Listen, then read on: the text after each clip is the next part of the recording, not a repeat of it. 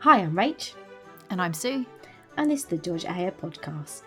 And today we'll be talking about the Tollgate. Hey Rach, how are you? I'm good, thanks. Yeah, how have you been?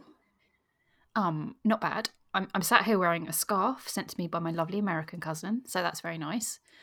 And today I went to my parents for a Sunday lunch. Now, it wasn't your traditional Sunday lunch. Is it really wrong to have lasagna and roast potatoes in the same meal? Because if it's wrong, I don't want to be right. I mean, you're double carbing, but then, what's the difference between that and having lasagna and garlic bread, let's say? Yeah. So I think you're all right, Sue. I don't think there's rules. I wouldn't worry about it. Thank you. That's the blessing I needed. What have you been up to? What have I been up to? It was half term last week, and we spent a few days in Paris, which was good. Did the normal tourist stuff, bit of the Eiffel Tower. We went to the catacombs, which was very interesting, the Paris catacombs. So deep underground, and it's all quite morbid, but my oldest enjoyed it because he's an 8-year-old boy, so he enjoyed all of the skeletons. A bit morbid, but very, very interesting about why they did it, and I would recommend it. But yeah, it was good. On that, by the way, did you bring back to London the latest in French fashion? Yes, of course I did. I'm not quite sure what that would be. To be fair, I messaged you, didn't I, asking for advice on whether I could get away with a particular sort of bag, and you said there are lots of women wearing them in Paris. Yeah, one of those across the shoulder. Everyone's wearing them. Yeah, so there you go. You've brought back the latest fashions from France. So Georgia Ayer of you.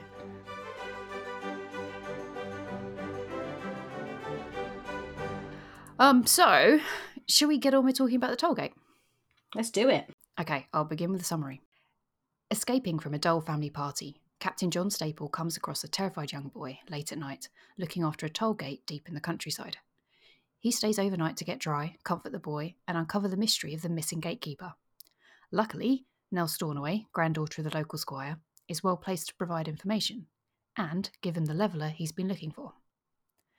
So, Rach, at the end of the last episode, you were speculating that you thought this one had caverns in it, and it did. I was right. I'm very glad that my memory held up and remembered that. Mm-hmm. Did you enjoy the story overall? I love this book. I like one with a bit of mystery, a bit of a thriller, and that's what it gives you. The love story is definitely in the background, isn't it? It's not like an incredibly strong love story. The main thing is the mystery, the thriller bit of it, the adventure. Which I like that. Yes, I particularly enjoyed it felt like a throuple at the end between John, Chirk and Stowgumber. That was a little bromance all in itself. So I'm sure we'll touch on that later.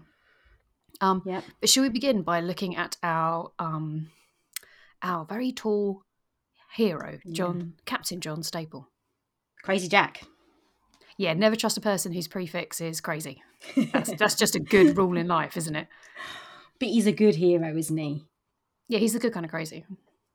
Yeah, I think this is he's like a proper hero. He's he's tall. He's very capable. He's kind. And although he loves a bit of an adventure, doesn't he? He's a captain in the army. What more can you want? So his cousin describes him early on, and I think at this point we already know that his cousin's a bit fusty and top lofty, so we kind of have to see it through that lens. But he says he was very fond of John, but he thought him far too careless of his dignity. Probably his years of campaigning in the peninsula had made him forgetful of what was due to himself and the name he bore. His manners are easy to a fault, and he very often behaved in a freakish way which seriously shocked his noble relative. His exploits in the peninsula had made him a byword amongst his fellow officers, and one at least of his actions since he had sold out in 1814 had seemed to the Earl unbecomingly whimsical. The Earl was very glad to see him safe home again, and began to think that it was time he settled down and married an eligible female. He had married a small estate from his father, he was 29 years of age, and he had no brothers. So yeah, I think even though he might disapprove of John a little bit, he does very much respect him. Yeah, and he's obviously thought of kindly by most of his family as well, isn't he? Sort of seen as, and also, like, for all his whimsical nature and his love of adventure, he's quite reliable though. At the same time, isn't he? So his cousin is relying on him to sort of help smooth things over with a dinner party and sort of keep control of it later on. And when his young cousin is flirting with a little bit, he sort of, deals with that really, really sensibly. Yeah, you're right. He's just he's a safe pair of hands. Yeah, he's not a care for nobody, is he? No. He's not. Yeah, he's likes a bit of adventure, but still reliable. I do like the bit later on when his brother-in-law is thinking about one of his adventures. Lord Lichfield had every reason to believe that he had once wandered for a couple of weeks with a party of gypsies, and not readily would he forget John's sudden arrival at his house in Lincolnshire at midnight by way of open window and clad in the strange, disreputable garments. "Good God, what have you been doing?" he had exclaimed. "Free trading," replied John, grinning at him. "I'm glad I found you at home. I want a bath and some clean clothes." So I do quite like this idea that your brother-in-law just turns up at your window with some in some dirty clothes and says he's been he's got into a party of free traders, so that's the kind of man he is. Yeah, from what I remember from that, he had some sort of boating accident. He happened to be rescued by a bunch of free traders, and because he's him, he made friends with them and joined them on their adventure. And I think it was his brother-in-law who's saying, if it had been anyone else, he just would have been murdered. Yeah, exactly. There's this bit. He says, so his wife, so John's sister, is saying, "I cannot conceive how it comes that he was spared." Fanny had said, "Oh, I wish he would not do such things." "Yes," agreed her lord, "though, mind you, he's very well able to take care of himself. But in the power of a whole crew of smugglers, I expect they liked him." "Liked him?" "Well, you can't help liking him," pointed out his lordship. "He's a very charming fellow, and I wish to God he'd settle down and stop kicking up these larks." So just because you can imagine him just charming the smugglers, and they take him under his wing, and he's none the worse for it. I think as well he had a very good attitude to sort of his time as a soldier, because he loved that life and all the adventure and danger that it offered him. But when he saw that they were entering a time of peace, he stepped out of it, because he was like, well, I need to actually go away and lead a slightly more normal life at this point. And it didn't really hold much appeal for him. An army in peacetime is not going to hold the kind of adventure that he wants, is it? Yeah.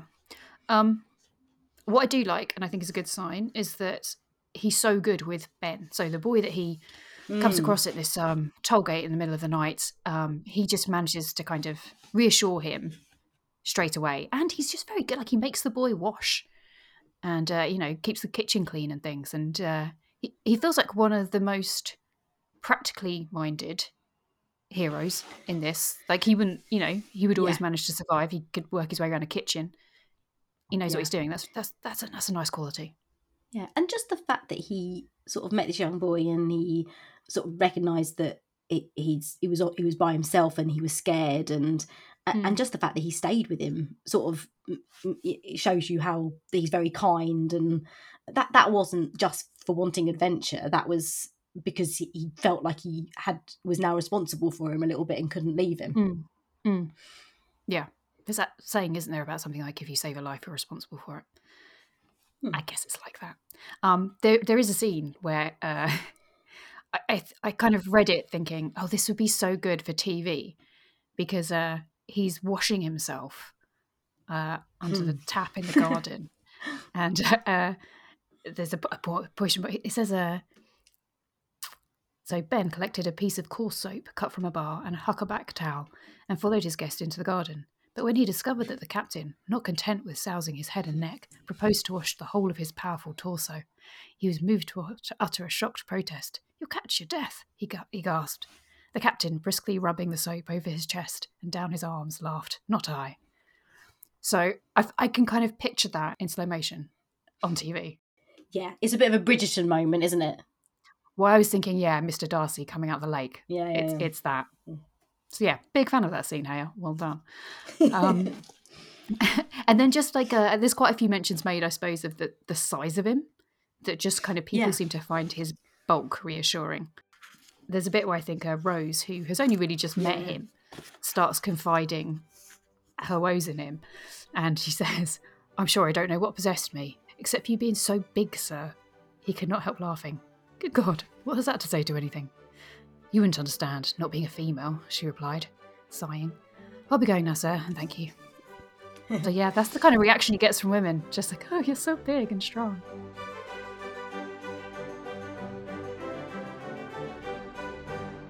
So when we have a hero as big as John Staple, we need a suitably sized heroine at his side.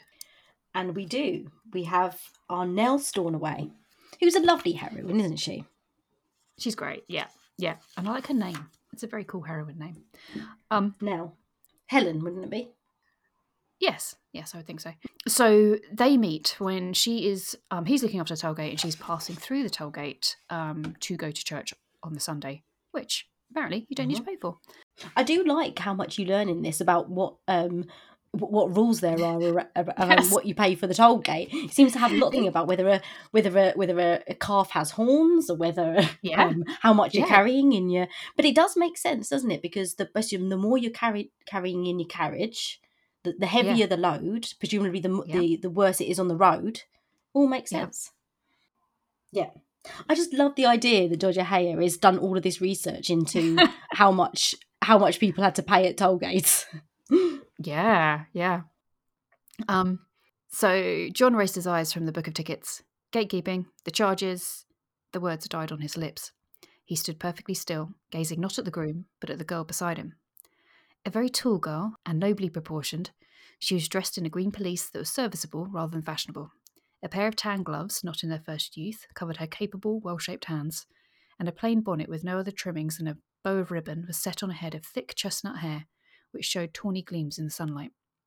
Humorous grey eyes looked down into John's, and the arched brows above them lifting slightly.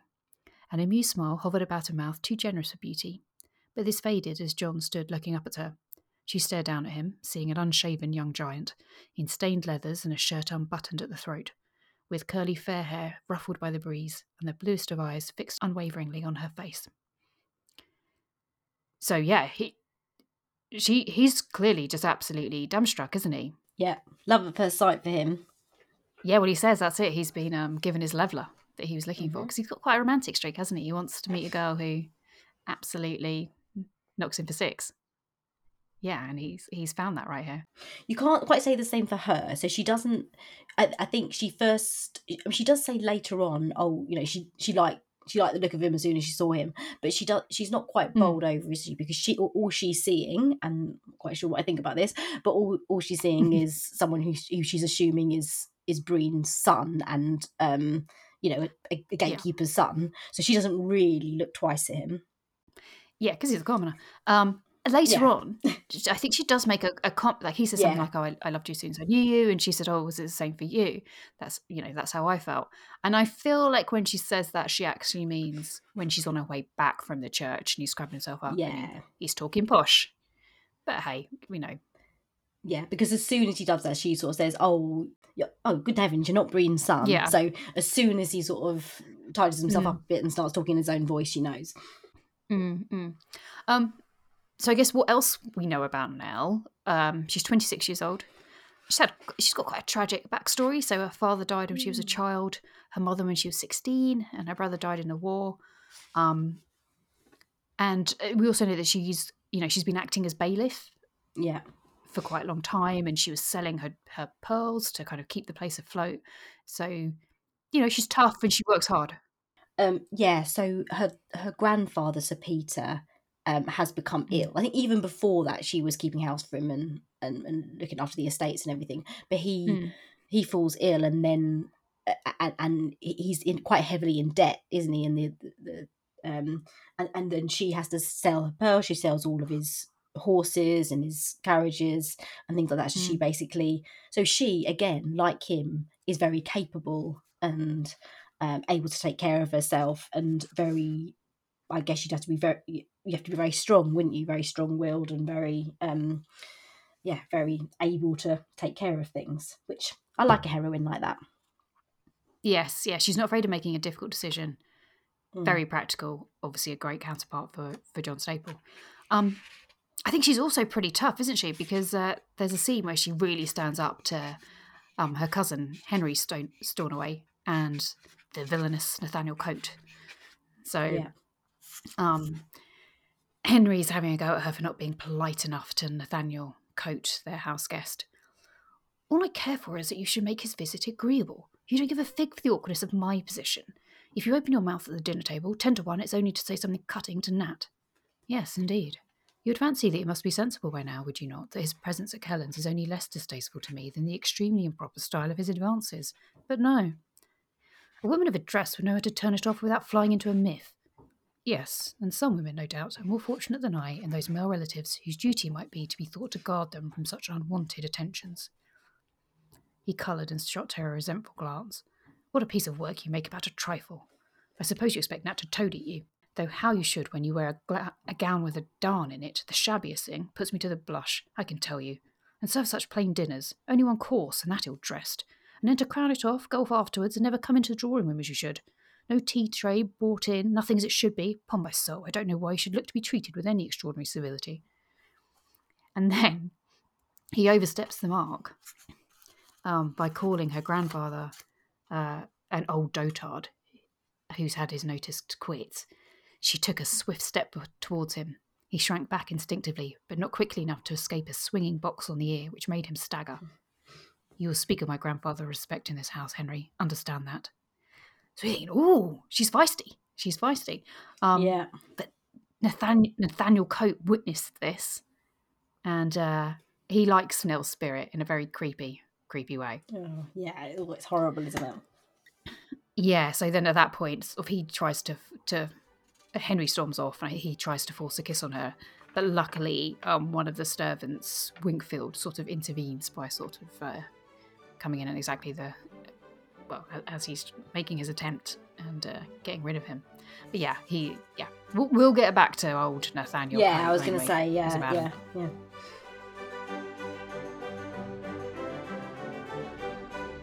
So yeah, the romance overall is quick, isn't it? But that's fine. That is part of the course. Basically, before we're halfway through the book, he's declared himself, which is quite a nice moment. So even before he declares himself, actually, there's a nice bit where he says, where I think he offers to help Nell, and Nell says, "Pray, what service could I possibly stand in need of?" "I don't know that. How could I? Something is troubling you. I think I knew that," he added reflectively, "when that would-be tulip of fashion put you so much out of countenance this morning." Her chin lifted. She said with a curling lip, "Do you think I'm afraid of that Count Coxcomb?" "Lord, no. Why should you be?" She looked a trifle confounded and said in a defiant tone, "Well, I am not." And I like that. Like, he definitely has a lot of respect for her capabilities. And I think there are a couple of moments like that where he shows that he respects her ability to look after herself. Yeah, and he's not, like, from first meeting her, he's definitely not shy in making his feelings known. He says a few things, which makes her blush a little bit, and which clearly shows that he has feelings for her and he likes her. And so it doesn't really come as a surprise when he declares himself. So we get to this bit. So let me find it. She's come to see him at the tollgate house. I must go now. I came this way, because I had an errand to Mrs. Hudgate, and by riding across the field and through the spinney, I evade the tollgate. Is that what you wish to do? She said lightly. To be sure. Doesn't everyone desires to evade toll gates? You must be aware of that. Of course, I could not help hoping that you came this way to see me and tell me what a coxcomb I am, but I know that already. The smile wavered on her lips and she looked away. No, indeed, that is, Ben told me, and there is something I've been meaning to speak to Mrs. Hudgate about. Nell, my love, She lifted her head, looking wonderingly up into his face. The next instant she was in his arms, crushed against his great chest. He spoke magical words. "Little love, my dear one." No one had ever called Miss Stornoway little before, and never had she felt so little or so weak. Captain Staple was holding her with his left arm only, and right hand employed in pushing up her chin, but it was far too strong a hold to admit any possibility of escape. She attempted none, but lifted her face in the most natural way, like a child asking to be kissed. A bit weird. Captain Staple tightened his Captain Staple tightened his hold on this vital, yielding armful in a manner as gratifying as it was uncomfortable, responded to the mute invitation promptly and thoroughly, and forgot the world until Beau, possibly affronted by such behaviour, or perhaps hopeful of further largesse, nudged him with a sufficient force to recall him to a sense of his surroundings. So yes, I'm not sure how I feel about like this need for her to feel little and weak and to yield. It's a bit uncomfortable, isn't it? But anyway, I wonder though if she spent most of her life feeling a little bit big for the world she exists in, that having that moment where you don't feel like that is probably rather nice. Oh, it's completely understandable from her point of view as well, because she, the expectation of women to be like that as well, and that she's doesn't fit that in, and so of course she wants to be like that. So that completely makes sense, doesn't it? Yeah, I don't blame her. Just society. Yes, there's shades of Prue, isn't there, in the masqueraders in that? Yeah. And then, not long after that, so Peter gets wind of John Staple and sees it's kind of something's going on, and invites him to visit, and they have a lovely conversation, and it results in John winning his permission to ask Nell to marry him. So he comes out of the room having just spoken to her grandfather. What did he say to you when I'd gone away? He gave me permission to pay my addresses to you, my heart. So now I will ask you, most formally, if you will do me the honour of accepting my hand in marriage, Ma'am. How absurd you are. What should I say? You must know that I have no experience in these matters, and I should not wish to answer with the least impropriety. You should say, yes, sir, I will. I'm sure I ought to display a little confusion, put on an air of surprise, perhaps trifle with you for a while. Thank God you have no such missish ways, and I must remind you, Ma'am, that we met each other earlier in the day. She pinched his chin. What a very unhandsome person you are to remind me of that. It was quite shocking. Exactly so. Unless you wish me to think you an outrageous flirt, you must promise to marry me. John, how do you contrive to laugh with your eyes while you keep your face so grave? I don't know, and you haven't answered me. Oh, you know I will, but not yet. Not while my grandfather needs me. You must not ask that of me, dearest. I could not leave him. No, I see that you could not. Don't fear me. I don't mean to tease you. Kiss me once more, and then I must be off. So that's nice. There's not much messing around. Oh, I don't know. I couldn't possibly. It's just, we're going to get married. Yeah. We had a massive snog earlier in the day. Exactly. And then it was quite a short engagement because Sir Peter, who feels like he's so he knows that he's not long for this world, and he's very worried about what's going to happen to Nell when he dies, and she's left to the wills of with Henry and co. And so he's very worried about this, and he obviously recognised that in John someone who's very worthy of his granddaughter, and so basically tricks them all and orchestrates the marriage between them. Yeah, I think one of the things he's concerned about is that if Henry sullies the family name, not that John Staple will pull out of the wedding, but that Nell will think it's not fair to force him to keep up the marriage, and so she will refuse to marry him. So it's a very good plan. Yeah, I like exactly. Just he feels that she's gonna be silly, so she just takes all power out of her hands. So let's have a look at the wedding bit. So Sir Peter says, "Told me you'd marry Nell with or without my consent, didn't you?" "I did." "Mean it?" John looked steadily down into those overbright eyes. "Most certainly." Sir Peter gave a little cackle of laughter. "Very well. You shall marry her. Now." There was a moment's astonished silence. "Tell him it is impossible," Nell said in a panting undervoice. "It ain't impossible," said Sir Peter. "I've seen to that. Special licence," he told John, with impish triumph. "Thorne's got it. I sent for it. Told you I could still keep my horses together." "You're at home to a peg, sir," John assured him, amusement quivering in his voice. He looked up and stretched out his hand across the bed to Nell. "But how is this? Won't you marry me after all, my love?" "No, no, unthinkable," she said, wringing her hands. "You are being forced into marrying me, and in such a way." "Am I? But how unnecessary. I don't even need persuading." "Told you so," said Sir Peter. "He don't suffer from distempered freaks." And then Sir Peter, she kind of is unsure for a bit, and Sir Peter says, "Stand no nonsense. You'll do as you're bid, miss." "No, certainly not," said John. "She'll do as she wishes, now and always." He walked round the end of the bed and took Nell's tense hand, smiling very kindly at her. "You shall tell me just what you wish, dearest. I ask nothing better than to be allowed to marry you here and now. Indeed, it seems to me an admirable scheme. To receive you from the hands of your grandfather is just what I would myself have chosen, but I'll drag no unwilling bride to the altar. So if your heart misgives you, my love, tell me so." "John, John, not my heart," she whispered chokingly, her fingers clutching his. So they have a little bit of a chat, and they agree. Yeah, of course. Of course they're going to get married. She says, well, she needs a bit of persuading. "Cannot you perceive how wrong it would be in me to marry you like this?" "No," he replied simply. "How can I be sure that you do not say you are willing only to oblige a dying man?"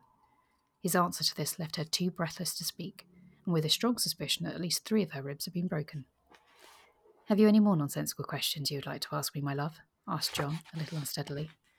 I dare not," she said between tears and laughter. "Good, because I think we should not keep the vicar waiting, or your grandfather either. And if the only qualms you have are on my behalf, there is no reason why we should." So there we go. They come to it, and it's all good. It's a candlelit wedding at basically someone's deathbed, which is maybe a little odd. But the vicar, that's a nice passage actually. They come back into the room and they're all agreed to get married. The vicar, rising to his feet, looking anxiously at Nell, was astonished to see the rigid and decidedly wrathful young Amazon had vanished. She was leaning on the captain's arm, one hand lost in his larger one, her face softly glowing, and the tenderest of smiles hovering round her mouth as she glanced up at him. So there we go. She's clearly chuffed to bits and all glowy and happy. Yeah. And I like this bit afterwards. So Miss Helen Stornoway and Captain John Staple were made man and wife in the candlelit bedroom, watched by a dying man and attended by a nurse and a valet. The vicar had to look up their faces and thought he'd never married a more splendid couple, though the lady's dress was shabby and the gentleman's leathers were stained. They made their responses firmly, and they looked so happy that Rose, as she afterwards explained, could not help crying a little, and even Winkfield admitted that it was a very touching ceremony. I really like that. It's a really nice little, way of describing it. Yeah. I think we can assume they're going to be very happy together. Yes. The only thing I'm worried about is his need for going off having an adventure. Is that what he's going to do? Just sort of wander off, and she's... But I think he'll take her. Yeah. She's very capable. Yeah. Exactly. And she said earlier that she wishes she was a man so she could escape. So I think she's got that adventurous side as well. Yeah. It's a great match. Everyone ends up happily ever after. Yes. But I do worry about how big their children are going to be. Yeah. Really, really big. Okay, so should we move on to some more dubious characters? Yeah.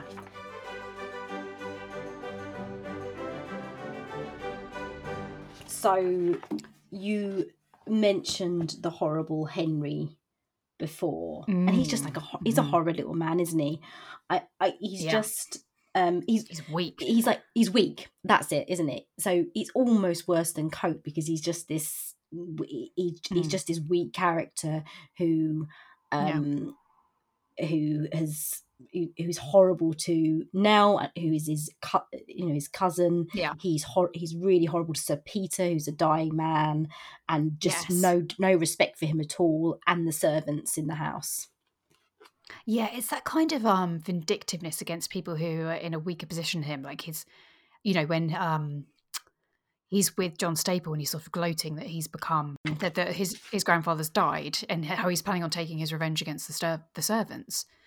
And it's just such a petty, unpleasant side to him. Yeah, he's a weasel. That's what he is. He's a weasel in human form. Actually, weasels are probably all right. He's worse than a weasel. But John had to rely on his weaselness, didn't he? In his plot to bring this all off well. He knew that Henry would try and dupe him and get him killed when they're going down. Yeah, we'll go into that later. But it was necessary for him to be that weaselly and horrible in order for John to pull off his plans. Yes, I suppose so. What I did like, there was a point where he upsets his granddad, and so Sir Peter's valet, I think, plants him a leveler. Yeah. Which I mean, that's a strong move, isn't it, from a valet? Yeah, I like it. Yeah, I guess he just couldn't hold it in anymore.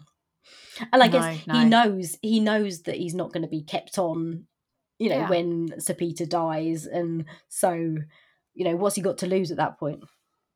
Yeah, at that point, I suppose he's protective of Sir Peter, so he did the right thing. But even worse than Henry, Nathaniel, or Nat Coate. Oh yeah, he is vile. Yeah. So Nell explains how he's already said that he likes a spirited woman, and that's what he likes about her. That's all. It's never a good thing when a man says that, is it? In that kind of creepy way. And I think there's a passage in there where she talked about how he sort of makes her feel like he's undressing her with his eyes, like he's got a very lascivious look about him. Yeah, that bit that you were referring to before, when he sort of forced himself on her, a bit. So it's a horrible exchange. So they sort of come across each other, on the stairs. So he did not move from the stairs. Oh, that's a slap from me, ain't it? I shall have to mend my ways, shan't I? Why don't you take me in hand? Blister me if I wouldn't enjoy being schooled by you. I don't know when I've taken such a fancy to a girl as you. And that's the truth. You may look down that high-bred nose of yours, lass, and try to ban me for your own statue. But I know better. Full of spirit you are, and that's how I like my women to be. Women and horses, and Devonshire like they are. You're a beautiful stepper and a ginger besides, and that's the metal for my money. If we were to employ the language of the stables, Mr. Coate, she replied, rigid with wrath, I will inform you that I have lived my life with a nonpareil, and I have nothing but contempt for mere whipsters. Now, if you will be so obliging as to permit me to pass. She had a momentary satisfaction of knowing that she had touched him on the raw, for he flushed darkly, but she regretted it an instant later. He strode up to her, an ugly look on his face, and said in a thickened voice, Contempt, Tara, we'll see about that. He flung his arms around her before she could evade him, chuckled deep in his chest. She was a strong woman and as tall as he, but found herself helpless. He was immensely powerful and seemed to control her struggles without any particular effort. Kiss me and be friends now, he said, his breath hot on her face. Oh, that's so horrible. And then the Whitfield comes along and sort of clears his throat, and then he so it stops the whole thing. But it's such a horrible scene, isn't it? Yes, and I think later on in the book as well, he talks about one of the servants overhears him talking to Henry, saying that he'll have to force Nell into marrying him, and I think we all know what that is code for. And yeah, God, he's just a repellent individual. I mean, really, the stealing the money is probably the best of the things he's done. It's not. I mean, it's a good plan, isn't it? Yeah, it's definitely not his worst trait. But that whole scene is disgusting. Yeah. He is an awful man. Let's put a pin in discussing his comeuppance for a little bit while we talk about some of the other players in this adventure. Yeah? Yeah, sure.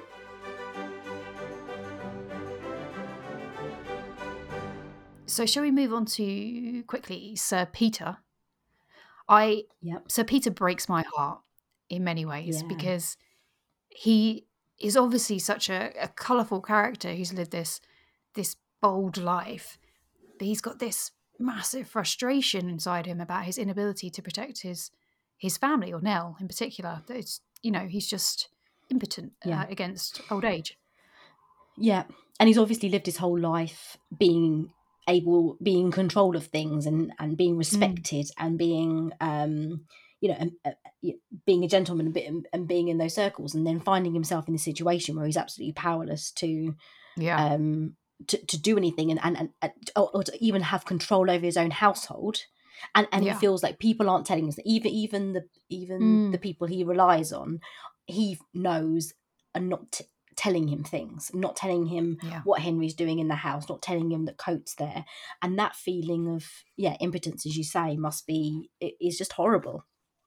But he does find out that that Coat is there at some point, and he invites him into his room for an interview, and I think kind of gets him drunk, and really tricks Coat, I think, into betraying his true character without giving his own contempt for him away, I think. And that's when he puts this cunning plan into place to get rid of him and to get John and Nell hitched. So, and then actually shortly after that, he meets John, and you have that contrast of his meeting with Coat and his meeting with John, where John knows just how to talk to him in a way that is kind of honest and direct. He doesn't suck up. He just sort of effortlessly conveys his quality, I suppose, and his love for Nell. And you kind of, I'm so relieved for Sir Peter at that point, because I think, oh, he must be just so relieved that there is someone there to take after Nell when he's gone. That must be the biggest relief for him. Yeah. And I'm really pleased that he gets to make the marriage happen. Like that's his kind of last bold move.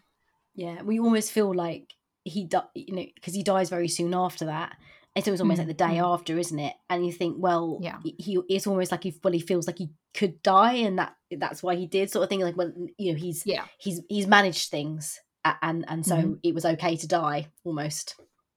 Yeah, I agree. Also on the list of excellent chaps, Jerry Chirk. Oh. Are you a fan of Chirk? Yeah, highwayman with a heart of gold. With a code. He has a code.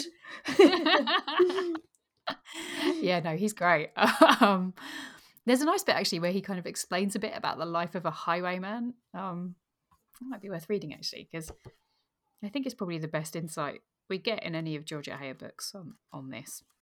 He says, so he's explaining his life as a highwayman to John Staple. It's all according to the way you look at it, he replied. You might be lucky and end up with the dibs in tune, but I ain't met many as did. It's a free life, and if you've a taste for excitement, there'll be plenty of that. The chances are you'll go up the ladder to bed at York Jail with a black coat saying prayers and the nubbin cheat ready to top you. It's well enough when you're young, but when you get to my time of life and maybe have a fancy to settle down, well, that's where the rub comes, and no remedy. If I could lay my hands on a bit of balsam, and I don't mean a truss with 6 or 7 goblins in it, and a couple of diamond rings which turn out to be Bristol stone. No, some real mint sauce, a monkey, and some old Gage's strongbox, or even a couple of plums. Why, I don't know, but what I wouldn't turn to pound dealing. A tidy little farm, maybe, but I'm not a lucky cove. Never have been. So yeah, he's a highwayman. He's realistic about his chances of escaping the gallows, but he wants to go straight. Sue, I love the fact that this guy's got a London accent, even though they're in the wilds of Yorkshire. Yeah, I didn't have Yorkshire in me today. No, fair enough. I'm not one for say anything about that.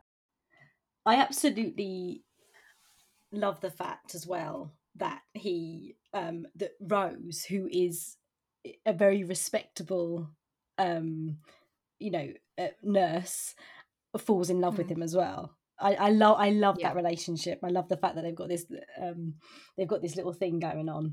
It was nice how they got together, wasn't it? So I think Yeah. he tries to rob them because he just sees Nell's very tall figure and assumes that she's a man, because he wouldn't just steal from two women.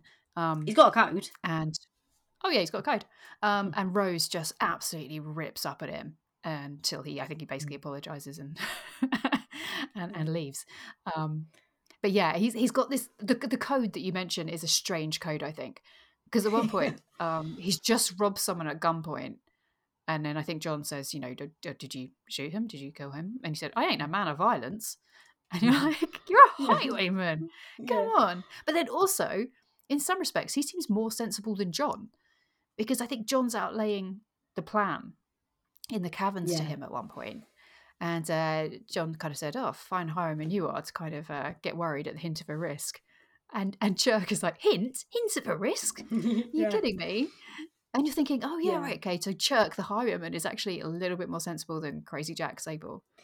Well, also when they're talking, when he's sort of talking about the plan, Jack's like, "Oh, this is going to be great. This is like, like really looking forward to it." Almost says, "Well, if it wasn't for Sir Peter and Nell and the stake, the fact that the stakes were really high here for them, this would be a great adventure." So he's like really looking forward to leading someone into a cave in order for them to try and murder him. Yes. Yeah, it's like, oh yeah, great day out. So let's get into the plan a little bit. So what we know very, very briefly is that Nathaniel Coate and Henry Stornoway, Nathaniel Coate and the two Gun brothers have sort of organised a robbery of some guineas that are going to sovereigns. Well, are going to place guineas. They're new sovereigns, so the new king sovereigns, aren't they? They're replacing guineas. Yes, that's the one. So they're not in circulation yet, so they have to be hidden. They did a clever thing where they made a sign pointing the other direction, so the carriage transferring all these sovereigns went in the wrong direction, into a trap. They stole the sovereigns, but they had to hide them for, I think it was over a year, until they were safe to use. And luckily, Henry Stornoway knew about the caverns, so that's how they came to work together. So yeah, there are these sovereigns down in the caverns, and John knows that in order to get Nathaniel caught, he needs to somehow get Nathaniel to the caverns, and he uses Henry Stornoway to bring him there. So Henry thinks that he's tricking John. John knows that he's going to betray him and bring Nathaniel along to kill him while he's in there. Does that make sense? So he is relying on Henry double-crossing him in order to and the pretense that Henry takes John down there to see the body, because Henry still thinks that John is Breen's cousin. Brother? Cousin, something like that. And they, or nephew or something like that. And Breen's, who is dead in the cavern because he got greedy and was killed by Coate. Oh, this is complicated, isn't it? If you haven't read the book, maybe read the book, guys. Yeah, definitely don't listen to this if you haven't read the book. So they go down there, and it all plays out as John expects it to. And at the same time, Chirk is coming with the Bow Street runner, Stowgumber, who and so he gets to ensure that Coate is sort of caught red-handed.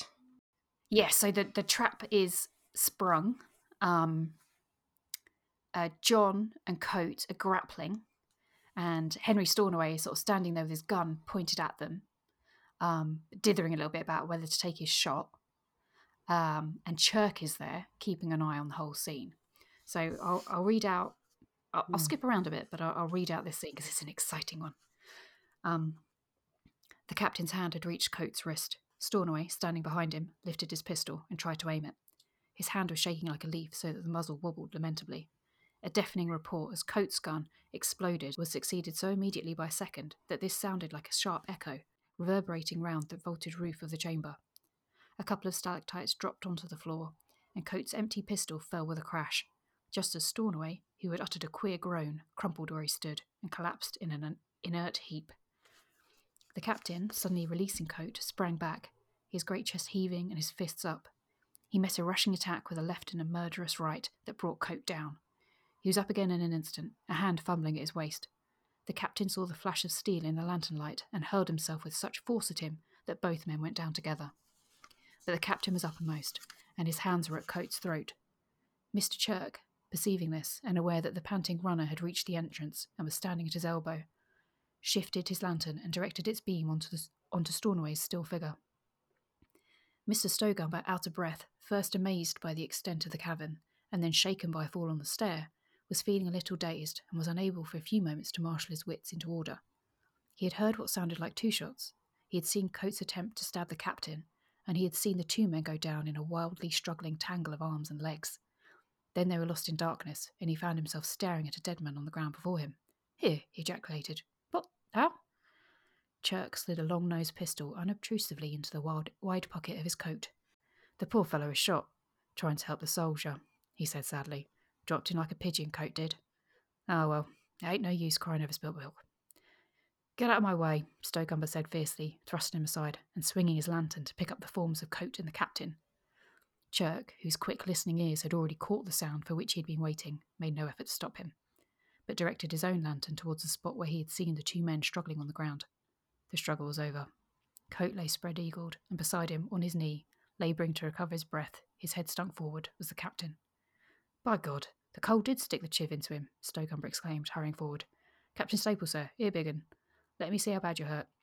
Bring that light closer. You, catch hold of this lantern of mine too, so I'll have my hands free. Shake your shambles now." The captain lifted his head and passed one shaking hand across his dripping brow. "I'm not hurt," he said thickly. "Only winded. Leather waistcoat saved me. Thought it might." "Lordy, I thought you were a goner," said Stowgumber, mopping his own brow. He looked down at Coates and bent, staring. Raised his shoulders from the ground and let them fall again. "Captain Staple," he said in an odd voice, fixing his eyes on the captain's face. "His neck's broke."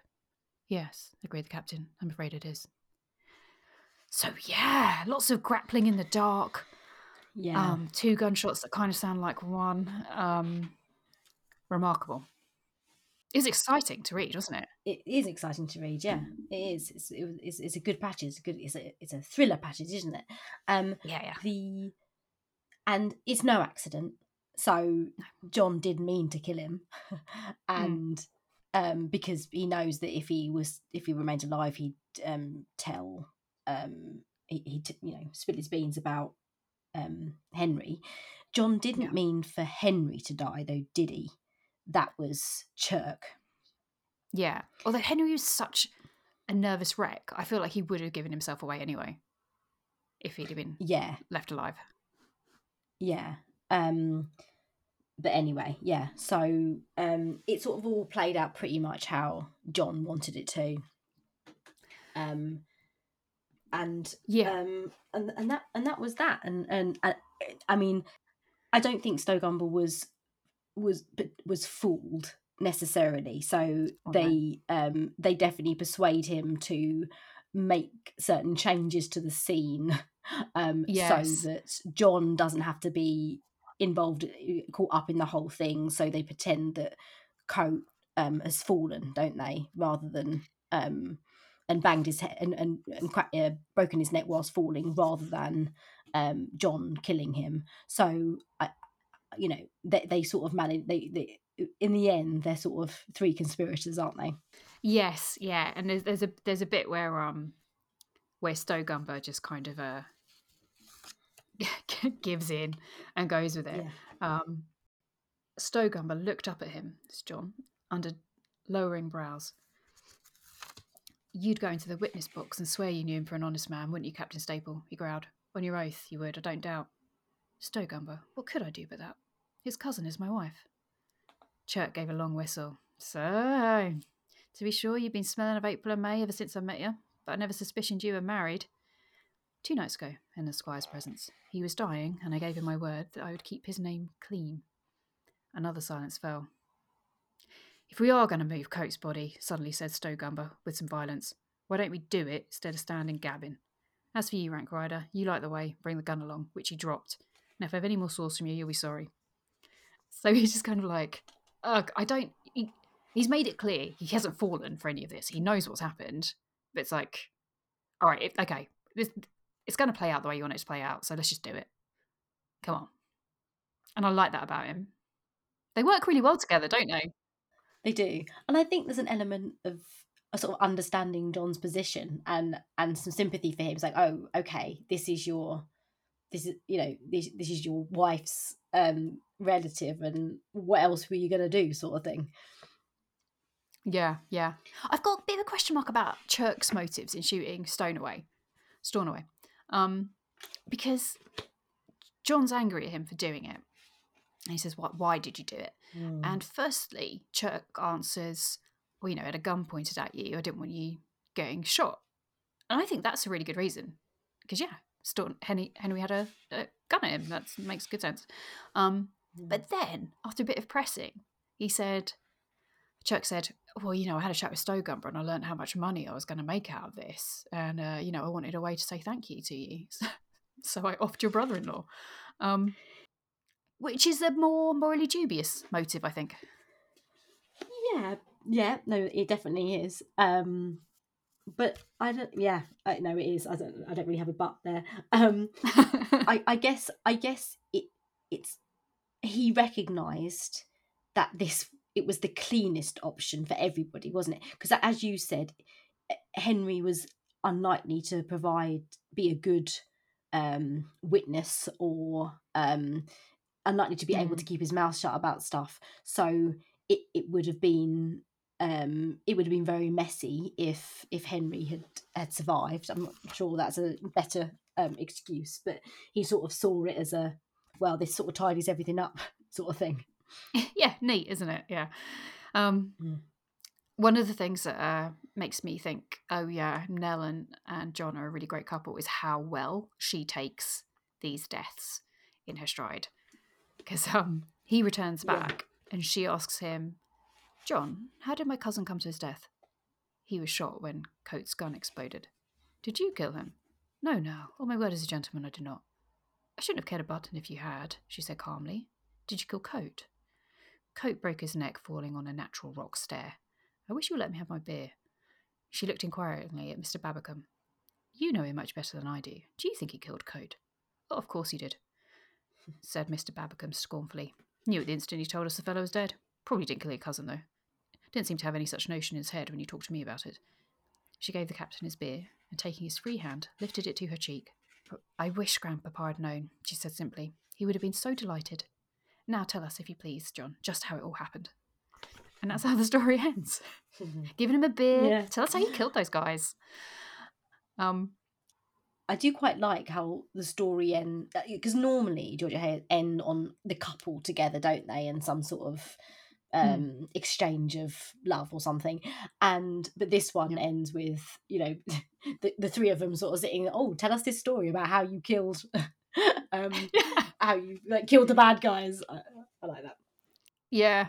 And also we have Willatoft, or Willapop, as Stowgumber calls him, the guy who's representing the trustees of Derbyshire Tolls. So he arrives on the scene. He's like, where's the gatekeeper? And then there's like a whole crazy conversation around there, because John Staple has done what he's needed to, and he doesn't intend to stick around. So I think Chirk's going to look after it for a bit, isn't he? And and I do like that Chirk's going to look after Ben as well. Yes. Chirk and Rose are going to take in Ben. Yeah, because I was thinking, is he going to end up going to work as a groom for Staple? And I think that was raised as a possibility. But yes, having a family home is going to be much nicer than just a job. So that's cool. I'm pleased for Ben. He deserves it.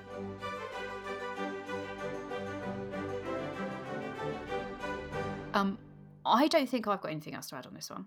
Oh, there's one little thing, one little quibble I have with this overall. Yeah. Coates a bad un.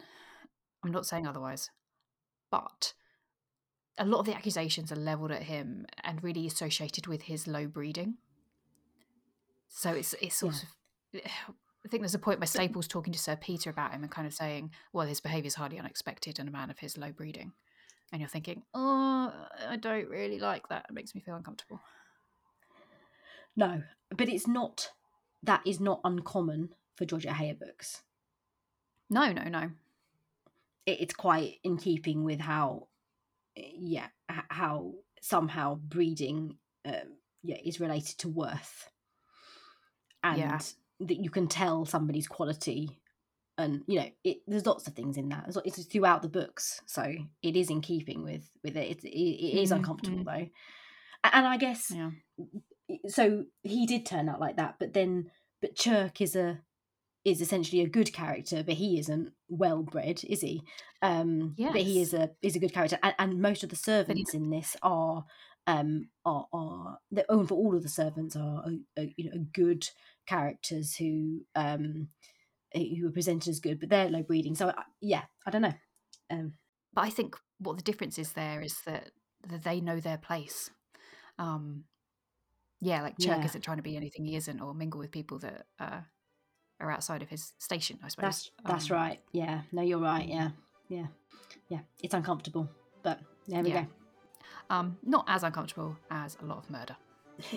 I'm all right with the murder. In this context, yeah. Okay, that feels like a good place to end it.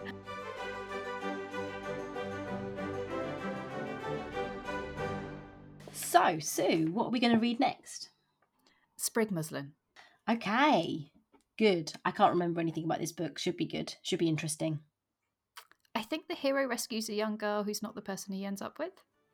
Maybe? I mean, that could be about 10 different books, couldn't it? But maybe that. Could be. There's a few. Is it one with Amanda? Anyway, we'll find out. Yes. There's somebody on Instagram who's asked me before, when are we going to do Sprig Muslin? So I think this is probably quite a popular one. Hopefully you'll join us in reading it perhaps beforehand, and then join us for the podcast. So thanks for listening. Do give us a review if you get a chance, or just tell a friend to give us a listen. That'd be lovely too. Take care of yourself. Thanks for being one of our little Heyer gang. Bye for now. Bye. Bye.